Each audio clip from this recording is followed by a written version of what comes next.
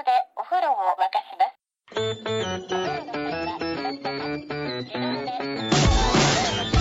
Hello everybody and welcome to another episode of No Such Thing as a Fish, a QI podcast coming to you from our offices here in Covent Garden.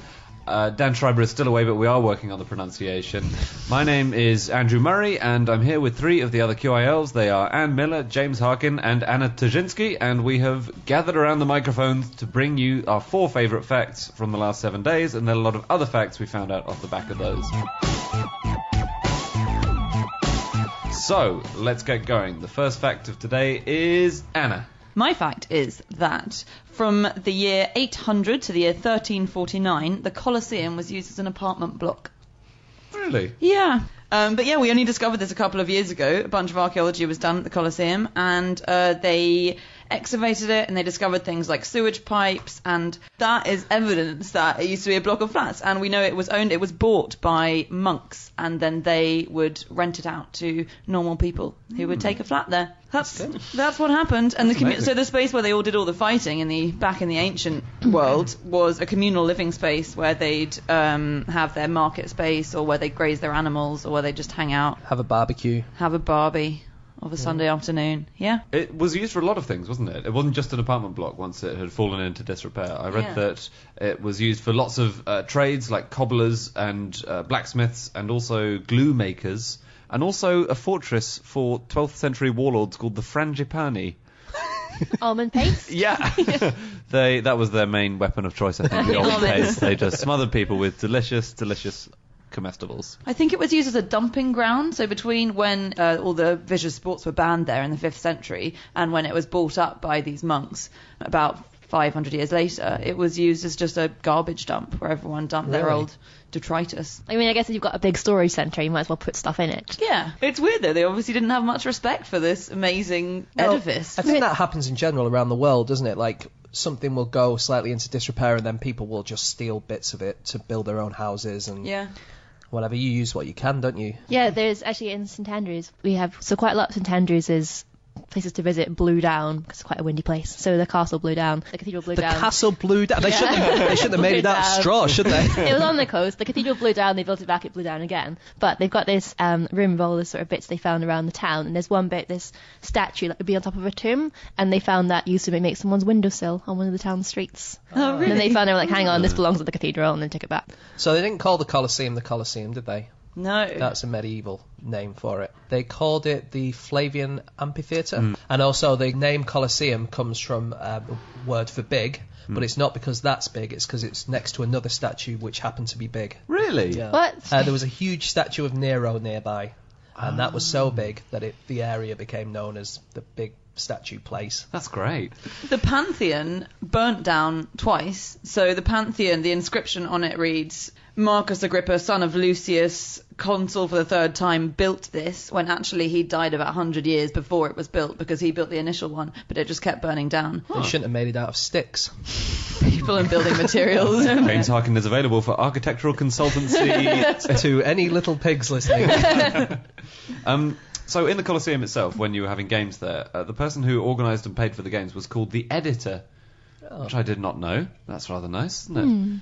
So he was selecting who played, or was he... Well, I think he definitely got to choose who lived and who died. So obviously at the end... it's fake. If it's someone who decides who lives and who dies, that means it's kind of fixed, a bit like WWF wrestling. Yeah.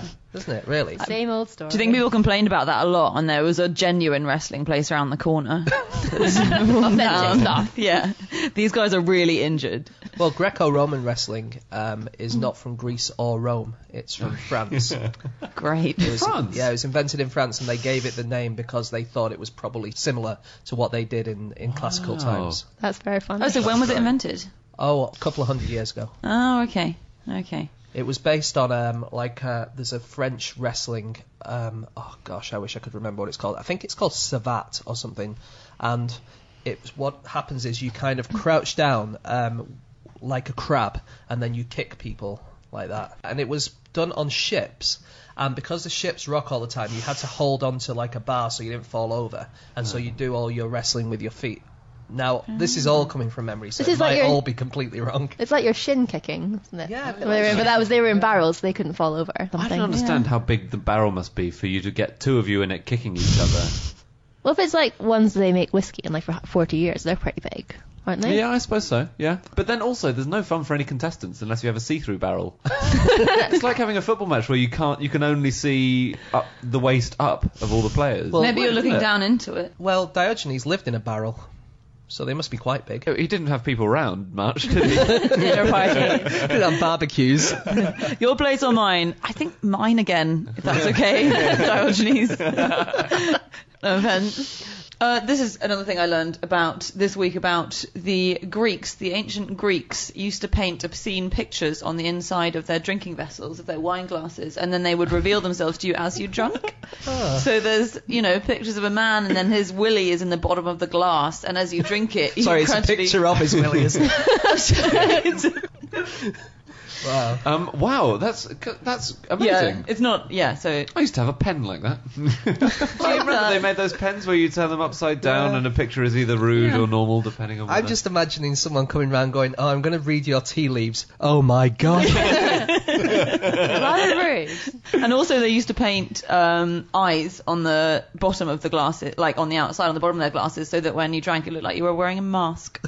See, they're making a comeback. I bought my brother party cups, so they got novelty noses, so when you drink, you got like a beak or a pig Same snout, thing. or... And obviously, 2,000 years too late. That's amazing. Came from the Greeks. I read a thing about the Colosseum as well, which is that in the 1500s, was inspired by the previous people who lived in the Colosseum, Pope Sixtus V wanted to turn it into a wool factory, so the factory would be on the ground floor and then living quarters on the top. That's But good. he died and they ran out of money and it didn't get made. I like Sixtus the Fifth Yeah, as I well. know. Yeah. Was there a Sixtus the Sixth? I can't even say that. It's too much of a tongue twister, that's why.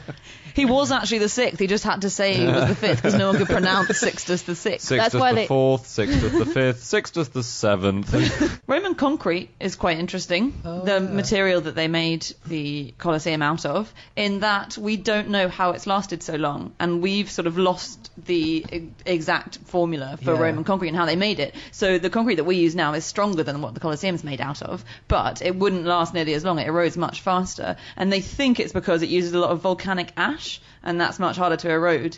And then they also used animal fat and milk and blood to kind of adhere it together, didn't they? I guess the Colosseum had fair supplies. Scoop it up, build as we play. That's amazing. Yeah, quite cool. And, this is cool, in ancient China, they used to use sticky rice as a building material to stick stuff together in their concrete equivalent. Did it work? Yeah, worked really well. Is it still standing? Still standing. If you think about it, though, if you have like a Chinese takeaway and then the day after it's on a plate and the rice is still on the plate, it's pretty hard to get off, isn't Sticks a lot, yeah. On the Colosseum, just Yes. a couple of things I thought you might like. So 2 American tourists chipped off a bit of the Colosseum in Rome, and they later returned it. But they returned it 25 years later, in 2009. They felt really bad about it every time they looked at it in their collection of Things we've nicked. things they've stolen from landmarks. So it? Yeah. funny. Do you know that people often steal bits of Uluru, which is Ayers Rock? Oh yeah. But they almost always send it back. And they get these very often. They get these bits of Uluru sent through the post to the national park. Yeah. And the reason is because people steal it and then they have some bad luck and they always blame it on the fact that they stole this from Ayers Rock, and so they always send it back. You know those gladiator guys who hang around outside it asking tourists if they want to have their photo taken? Wolf and Shadow and Yeah. So I love this story. Italian police arrested 20 of them recently in an undercover operation because they were intimidating all the rival gladiators and being physically aggressive with them. Yes, that's brilliant. How did they arrest them with like a net and a stick? That's the thing. Some police officers had to dress as gladiators to get evidence of them being intimidating, and then they took down the... I just think it's the funniest story. It's an elaborate sting operation. Yeah, arresting them for being aggressive when they are dressed as gladiators. Yeah. Arresting them for fighting each other as well. Yeah. Yeah. I think they get in trouble because they'd sort of say, "I'll pose for a picture," then like demand €30 or something. Or there's another story. Some of the rogue ones would like take your camera and then wouldn't give it back until you paid them a certain amount of Well, money. that's because so they need to pay for their freedom. Otherwise, they'll be gladiators Yeah. for life. And that's no life. They used to dye the sand in the Colosseum red, didn't they, to make it blend in with all the blood. No. Yeah. How did they dye it? I'm not sure. With blood. actually. With blood. Yeah, the walls were made out of blood and animal fats and whatever. You know what, guys? I think there's not enough blood in this arena. Okay, what about some unusual places to live? Yeah. Yeah. There was a guy in Morocco called Aze Adine Ould Baja, and he and his family listed city toilets as their official address. So they were living in a toilet block. Fed up with his situation, he went to his local newspaper to tell his story, but then the local authorities read the article and then blocked up the toilet's entrance with cement and concrete so he couldn't live there anymore. Oh. Isn't that the saddest story you've ever heard? Was he going from stall to stall? Did he have a bedroom stall and a living room stall and a library stall and a bathroom? Does anyone have anything else? Oh, I just had that one, just unusual housing. That story that did the rounds a while ago about a woman who was found living in a man's cupboard in Japan. Then he only found out when food started vanishing from his fridge, and then he set up cameras, and she moved into his cupboard. What? Yeah. Japanese homes are quite small generally, apparently so you would notice. It was described as a cubbyhole, the cupboard area, and apparently she said she'd been there for a year, but only on and off. Oh my So, god, I know. that's so creepy. So if you have cupboards you don't go into, just check them every now and again. She then cement her cupboard up. Maybe, so you couldn't get back in.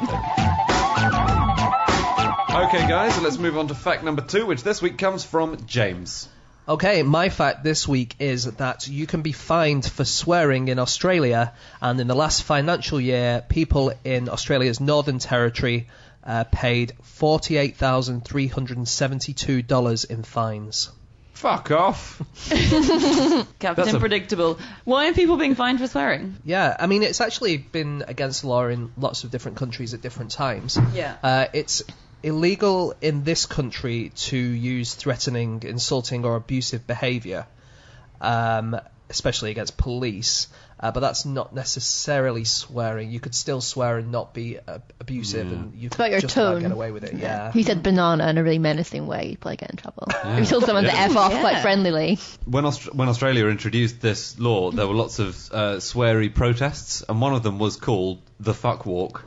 And I found a quotation from it, which was from a Green MP in the Victoria State Parliament called Colleen Hartland.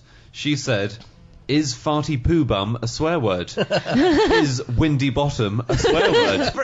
It's a very valid point, because you can just say very, very mild things, but it's all about the intent, as you say, Yeah. with the banana. Where were so we? I read this fact on a website called Nothing to Do with Arbroath. It's a blog of weird kind of news from around the world. And in the article that I read, they had an interview with local man Jack Bullen, who said, "I find those words slip into my vocabulary even when they shouldn't.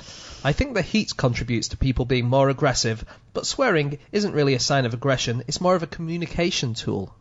Mr. Bullen has since lost his job at the primary school. And then the article goes on. Some residents said they had no idea letting loose a foul-mouthed tirade could cost them a fine. Others just didn't give a shit. It's gone back for centuries being fined for swearing. Oh, yeah. Dates Yeah. back to the 18th century, I think. No, no, 17th the century. Civil War. Puritans, Yeah. And this is quite interesting. The fines that you got varied according to your social class. So the Profane Oaths Act of 1745, you got fined 5 shillings if you were a gentleman or above, 2 shillings if you were below that, and only 1 shilling if you were a day worker or a common soldier or a sailor or something like that. So Really? So it was Yeah. worse if you were well bred to be. that was the using idea. foul Or it language. could be just that you could afford more, Or you so could you afford it. like that Yeah. law in Sweden where your driving fine depends on how much you earn. Yeah. Oh, that's smart. It's like means-tested fining. In Sydney, you can get the fine went up a couple of years ago for swearing from $150 to $500. Ooh. Wow. But the worst Yeah. thing is, as soon as you get fined and they tell you that, you're Yeah. going to swear again. The double fine. I was reading this Sweet. brilliant book, excerpt from a book online about history of swearing, and said that so in the original OED, which is 1888, they described bloody as like the worst, most terrible word. But being Victoria, they didn't list the F and the C's, so bloody was the worst word they could put in the OED. So Terrible this is thing. just this is the worst of the good the ones words. that we'll list. Yeah. But then it's better. So there's another book which is in 1785, the Classical Dictionary of the Vulgar Tongue included the word huffle, which was too filthy for explanation. And in a later book, there's another book that wouldn't describe what bagpiping was. What is bagpiping? I think they were both for fellatio, so the Victorians were not impressed. Oh, wow. But huffling and bagpiping, huffle. Is that where J.K. Rowling got Hufflepuff from? I hope so. They were originally called House Fellatio, but then they got Actually, fellatio does sound like a magic word in Harry Potter. Fellatio! I don't know what would happen. I think I do. So, but Bloody was really bad, wasn't it? Yeah. And was when Pygmalion came out and Eliza Doolittle said the word bloody, there was like a big scandal about it. And then people, so Eliza Doolittle in Pygmalion said, "Walk, not bloody likely," in this posh voice. And there was the quote is, "The first night's audience greeted the word with a few seconds of stunned, disbelieving silence, and then hysterical laughter for at least a minute and a quarter." That's fantastic. I think it's so nice, these stories of when swear words weren't as bad. I think we've kind of missed out on words that are really, really uncommon unless you're a soldier or a sailor or something. Yeah. Maybe there are words and we just don't know them. Huffling. Yeah, Maybe we'd the laugh army, for the a army minute. has new top secret swear words. Yeah. So yeah, swearing was worse in medieval times, wasn't it? And because they were always blasphemous. Oh, yeah. But blasphemy was obviously a terrible thing, and I think you could be killed for it. Yeah, probably. But they used to think that swearing would physically hurt, like blasphemy would physically hurt Jesus Christ. So the worst thing you could possibly say was Jesus Christ's nails. And that was absolutely horrific. And that's because he's up in heaven and you physically hurt him every time you say that. Or if you say, by Christ's blood, then, I don't know, he bleeds. Yeah. I think that's where bloody comes from, isn't it? From the blood of Christ, probably. I think so. Yes. I'm not And sure we know. Zounds comes from the phrase God's wounds. Sorry, what's this swear word that you're telling us? Zounds. You must have heard it before. No. Yeah, we've heard it, but you say it as though it's a standard parlance. So ever the zoinks. Yeah, zoinks like in comic. in Scooby-Doo. Yeah. Yeah. Well, that's probably a palliative version of zounds. So these are what's called minced oaths. Yeah. So, all right, gadzooks. Have you heard the word gadzooks? God's hooks. No. Yeah. It's okay. It's another old school swear word, and it was exactly by God's hooks. Yeah. And That could be where zoiks comes from then. Godzooks. Yeah. Zoiks. yeah, I think it might be. So it's a minced oath of a minced oath itself. Yeah. And there were things like slid, which was from the late 16th century, which was by God's eyelid. Really, foot by God's foot. They're just taking all his body parts, right? About 0.7% of the words we use are swear words, which doesn't sound like very much, but apparently that's the same as pronouns. So we swear on average as much as we're saying like your or our or I think that's ourselves. a lot. It is quite a lot, isn't it? 0.7%. I don't even know if they're including sounds. Okay, time for fact number 3, which is my one this week, and it is that when the first transatlantic cable was laid in 1858, the reception on it was so bad that it took 17 hours to send the first message across. Wow. Yeah. That's similar to our Wi-Fi in this office. Was it an urgent message? Is a message from Queen Victoria to President Buchanan urgent? Probably not. But depends. It was a 98-worder, to be fair, so it was longer than your average text. Are there any swear words in there? There's fervently, reciprocal, and pleasure. So But they're according not. to you, yes. So wait a minute. They're all The Queen sent a message to the President about reciprocal pleasure. It was the first sext, I think we believe. No, the friendship is founded on their common interests and reciprocal esteem. The Queen has much pleasure in thus directly communicating with the President. A lot of internationalist flannel, Yeah, it was the basically. first time they could communicate directly over 17 hours. Yeah, but that is, before that it would have taken something like 12 days to get a Yeah. message across. So it was an incredible achievement. Yeah, but the story of how they installed the first cable is just, it's unbelievable. They had one across the English Channel, that was the first one. And this was after decades of people just testing it out in ponds and things like that. So the first tests were just people with their garden ponds. They just put a load of cable in the pond and saw if they could get a message from one end to the other. And they could. I know that there was a whale scare in that laying of the first one. Really? They wrote that they saw a whale swimming over the cable and they thought, oh my god, it's going to ruin it. And then it brushed up against it and swam on its way. So, Wow. But it was quite rubbish, wasn't it? The reception wasn't good for the one you're talking about, the first one, because it just wasn't successful. So it was broken within a month, I think, by this guy called Wildman Whitehouse, who applied excessive voltage to it, trying to get the signal better, I guess, and trying to make it take less than 17 hours. His full name is amazing. It was Edward Orange Wildman Whitehouse. Yeah. And actually, the Victoria one wasn't the very first message. The very first ever transatlantic message read, Laws, White House received 5-minute signal. Coil signals too weak to relay. Try drive slow and regular. I have put intermediate pulley. Reply by coils. I mean, it's always like the first telegraph was supposedly what God hath wrought, and actually Yeah. it wasn't. It was telegraph Testing. test. Yeah, exactly. Yeah, and the first words on the moon were supposed to be one small step, but actually it was contact light. Yeah. But you know the Alexander Graham Bell thing? Oh, yeah. So 40 years after that first seminal phone call, there was the first ever transcontinental phone call, which went from Boston to San Francisco, and they'd tested it several months before, so it wasn't the first actual contact, but they did a ceremony where Alexander Graham Bell and Watson spoke by telephone to each other over the same connection, and they did a reprise of the original conversation. So he said, "Mr. Watson, come here, I want you."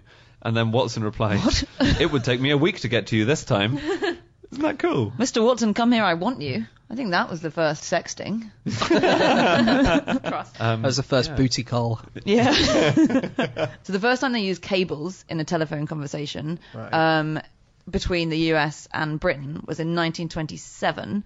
And The Guardian has quite a funny description of it. So it relays the conversation. We don't know who took part in this conversation, but The Guardian says, conversationalists, quite unawed by the marvel in which they were taking part, fell back as we all do on the weather, which was quite bad enough on either side to make a strong bond of sympathy.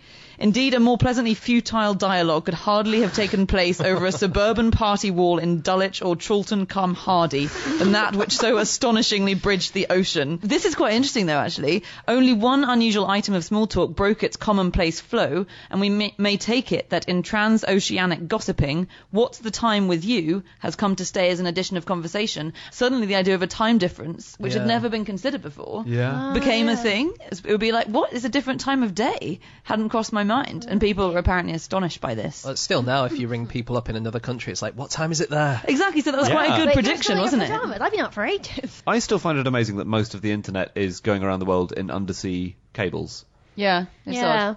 It's really odd. Yeah. There are nearly 300 communications cables under the sea around the world. And they're these vast things, and lots of them are not even on. There are 20 which are not yet in use, which are called dark cables, and eventually they will be in use if our bandwidth increases. And they cost hundreds of millions of dollars. And When the first message that was sent over the ARPANET, which was like the precursor to the internet, it was where the internet started. It was in 1969. Do you know what the message was? What time is it with you? What's the weather like? It was not that. Was it Ed Bowles? was it login? It wasn't even. It wasn't login. It was supposed to be because that was the first command they were giving, but the system broke down after 2 letters, so it was just low. Well, how do you know he was going to say login? He might be trying to say lol. Yeah. The first message. Well, I don't think he should have admitted that it was wrong, because low could have just been low. You know, low. You are familiar with like really old school words that no one uses anymore. Gadzooks I am. Doinks. You say low all the time, right? Low, we're out of tea. That's you a mean real is- slander of what I'm like around the office. What he means is the level of tea is low in this office. Yeah. I Low, we see. need to get more supplies. Um, The guy who sent the first email doesn't remember what it says. Oh no. Really? I bet he does, but he's said- embarrassed. I think he wrote something embarrassing about a colleague and accidentally sent it to the colleague, and he doesn't want anybody to know. I think Dave is an arse. but at that time, there's only 2 email addresses, his and Dave's. Dave's like, come on. The second email was, "Dear Dave, I think there may have been a bit of a mistake. I was talking, of course, about Dave in accounts." Yeah, I just think people should plan this. I was thinking about this because we talk about the first text of the phone calls and the cables, and you should plan. If you're sending the first email, make sure it's something funny or weird, or that people are going to be writing down in history Memorable. books and repeating on podcasts. But I suppose it's the equivalent of like, you know, if you meet someone who's gonna become your best friend or your other half, and you don't know, so you don't say something profound. You just say like, hi. or I what- say something profound to every single You have woman I to, meet, but you have just in to. case they Just so you've got become... that story for the wedding. To be like, well, actually, we said something lovely. I am married, so... Yeah, it worked eventually. Okay, time for fact number 4, which comes from Anne. Yes. Last year, to celebrate World Vegan Day, PETA, the animal charity, asked Fry Up in Yorkshire to change its name to Vegan Fry Up. And did they do that? No, they did not. It was a fair offer. PETA did say they only had to do it for one day, and if they did so, they'd provide the whole town village with a free vegan breakfast, vegan sausages, and vegan bacon. Which rather pleasingly is called Faken. The town didn't go for the offer. One of the councillors said, first of all, there's not really anyone in charge of the town's name, so it'd be quite hard to get everyone to agree. And that they're not named after an actual fry-up, after the goddess Frigga, who's Anglo-Saxon pagan goddess. Yeah. After whom Friday is named. Yes. Not the breakfasts. It really is an indictment on veganism, isn't it, though, when an entire village says they're not willing to change their name for one day to all get a free vegan fry-up. People do not want vegan fry-ups. No matter how much bacon you put in them. Yeah, great fry-up. It's not a very exciting place. Is it I not? tried to find There's exciting a place stuff about called it. Little Fry Up nearby, isn't There is next to it. That's even smaller and I think and less exciting. It has no shops, nor even a pub, according to Wikipedia. It has a telephone box, a post box, a village hall, and an outdoor centre. And it also has a local cricket pitch and a quoits pitch. And I think if you're having to claim and Quoits. brag about your quoits pitch, But I like the idea of there being a great fry up and a little fry up Yeah. because it's like an option for breakfast, isn't Yeah. it? It's like, well, you only get Well. one sausage for this one. yeah, all the health conscious people live in Little Fry-Up. Yeah. I did read about this horrible thing as a cafe in Great Yarmouth sells the kids' breakfast, KIDZ. Not for kids, it weighs the same as a child. It's 9 pounds of basically, 6 eggs, 12 bacon pieces, 12 sausages. It weighs the same as a child. But then the worst thing is that people who order the kids' breakfast might be kids if they don't Yeah. realise that, and so they get a breakfast which is the same size as them. I can possibly beat that though for terrible food ideas. So this is again, I'm very proud to say this is my hometown did this, made the news last year because the local hospital is selling a fry-up pie for £1.50 in the hospital canteen. Wow. Sounds delicious. That sounds great. It sounds tasty. Well, one in the bakery said, well, we're already making a full Scottish breakfast in a wrap, so we thought, why not try it in a pie? I've always thought when having a full Scottish breakfast, there's not enough carbohydrate here to keep me going until 11's. Well, in more Bolton we would pastry. have like pasty balms. It's quite common, or a pie balm. Oh, yeah? In Wigan they'd have that. What's What that? is it? Is that well- something you rub on yourself? Pie bar. Ugh. Soothe your cracked lips. With this pie. Yeah. Smear pastry into every orifice of your body. No, What a would balm that is a balm cake, as in a bread roll or whatever you would call Like a that. pie in a sandwich. So it's like Okay. a pie sandwich. It's meat and potatoes, so you've got carbs there with your potatoes. Inside pastry, which is more carbs. Inside a bread, which is more carbs. In New Hampshire, you can buy a scratch card, where when you scratch it, it gives off the smell of bacon. Great. I like That is bread a- It's roll. called Pumpkin. It's called the I Heart Bacon Scratch Ticket. Well, that is a very imaginative name. What should we call it, guys? They should have called it pork scratchings. Come on, people, you're so right. That's amazing. Really good. There's bacon perfume, isn't there, as well? there? You can get bacon-scented perfume. I like It bacon. wouldn't go but- well with my pie balm that I'm wearing. Peter have tried to change loads of different places' names, haven't they? Have they? Yeah, a few years ago, or it might have been even this year, they tried to get Nottingham City Council to change the name to Not Eating Ham Oh, my for goodness. Christmas. Has this ever worked? It gets them a few headlines, Well, I think suppose, it does which is the work. point. Yeah, it does work because it gets them in the newspapers. The mayor of Fishkill was asked, it's near New York City, if they change it to Fish Save. Did they contact the mayor of Dead Cow Burger Mead? There's a place called Featherbed Rocks, which is near Seaham, and they wanted to call it Synthetic Feather Bed Rocks. And also the Pet Shop Boys, they asked them to change their name to the Rescue Shelter Boys. Aw. Oh yeah, because they hate pets, don't they? They're against pets. Did they ask the super furry animals to change their name to the super synthetic furry animals? They should have done, shouldn't they? Yeah. The other thing they tried to change, Peter, was I think we mentioned it on the TV show, which is they tried to change fish into sea kittens in the hope that people wouldn't eat them as much. Well, that's not an insane idea. I mean, obviously it's an insane idea, but the name does severely alter your perception of something, doesn't it? It Yeah. does. So, for instance, there are other fish. There's a fish called a slime head, and if you eat that, actually, it's called an orange ruffy. So Right, if you eat lovely. orange ruffy, the original name of that fish was a slime head fish, but Yeah. they changed it so that people would eat it. So what would it take to agree to change your town's name? Would you go for, so there was the town of Clark, Texas, renamed itself Dish after the EchoStar Communications Dish Network, and they all got free satellite dishes on their houses. Oh, that's good. It's a shame that Clark isn't in Kent. It is. I'd be happy to change Hackney into Sky Sports if they gave me free Sky Sports. Yeah, I think I'd sell my town's name immediately for a bag of sweets.